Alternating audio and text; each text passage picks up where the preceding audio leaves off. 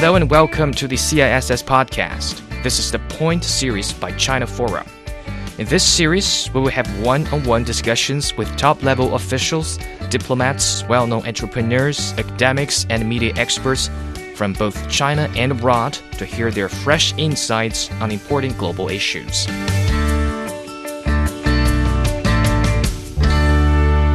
Hello and welcome to the China Forum series. I'm Han Hua, a China Forum board member and CGTN commentator.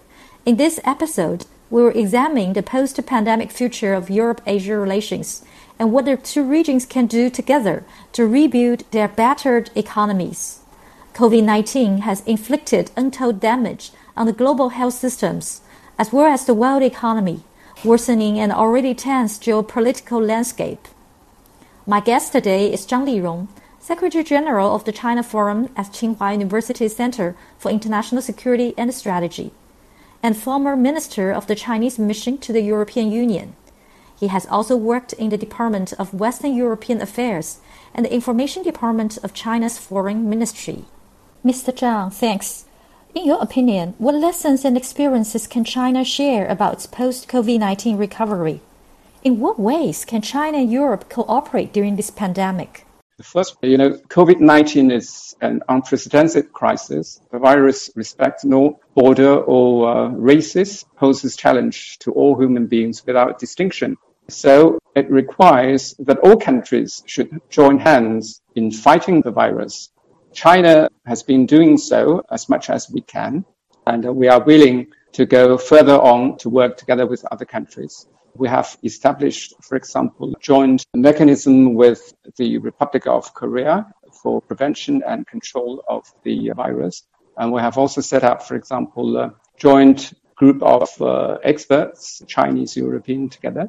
And we have, held more than 160 visual conferences with medical experts with other countries. And we have also supported the COVID-19 response in 150 countries and international organizations, because we think the virus is our common enemy. If we don't beat the virus, no country is safe.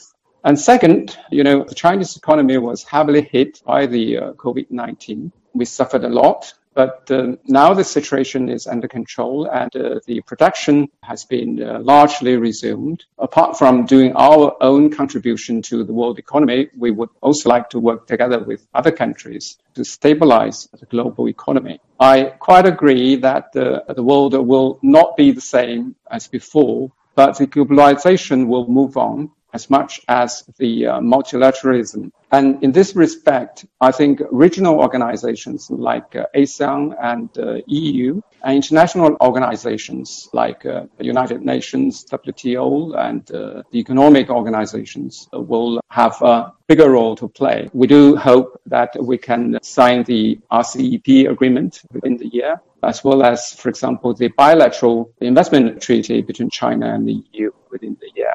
So I think we have to move on, and no country can insulate itself from the global challenge or refrain from its international responsibility, and we have to work together. We have seen plenty of acrimony and blame games targeting China from the U.S. What are your thoughts, Mr. Zhang, on trends that the U.S. has launched a new Cold War against China?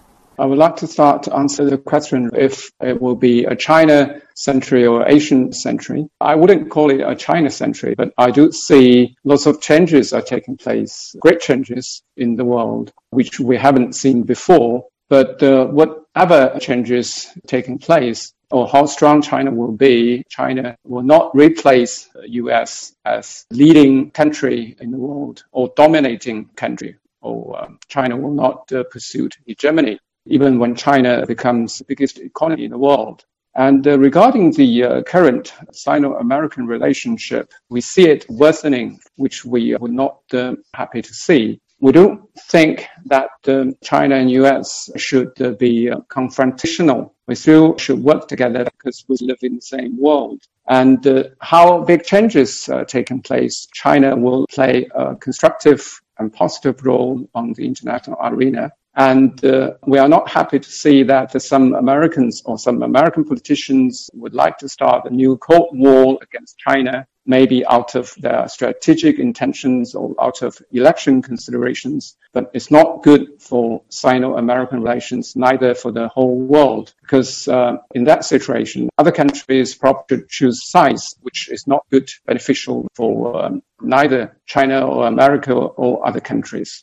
We didn't start the process talking about the decoupling or the disinformation war against China. We have seen so many slandering remarks against China, which does not align with the truth. So whatever happens, I think China will like to see that the US comes back to the world family and takes its responsibility. But at the same time, we support the principle of multilateralism as the EU does, because we think we are living in a changing world. Our country should be equal, and the big decisions should be reached through consultation and discussion among countries. So how do you see the post-pandemic future of Europe-Asia relations moving forward?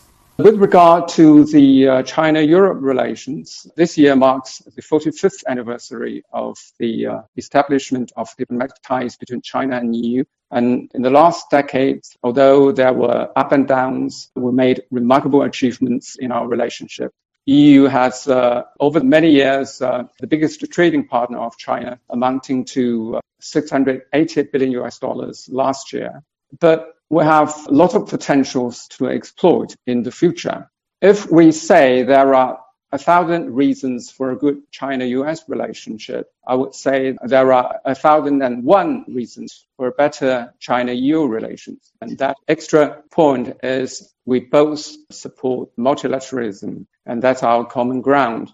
And we share similar and same views on many international issues like upholding the authority of the United Nations and other international organizations, like climate change and the UN 2030 Sustainable Development Agenda.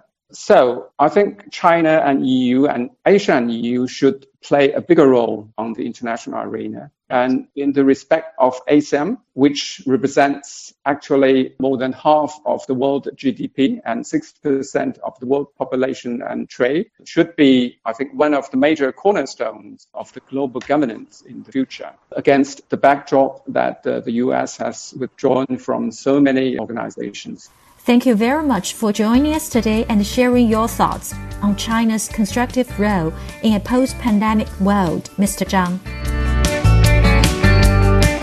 That was my conversation with Zhang Lirong, Secretary General of the China Forum. Thanks for listening. If you are interested in tuning in again, please subscribe to our podcast. I'm Han Hua, and you're listening to the China Forum series. See you next time.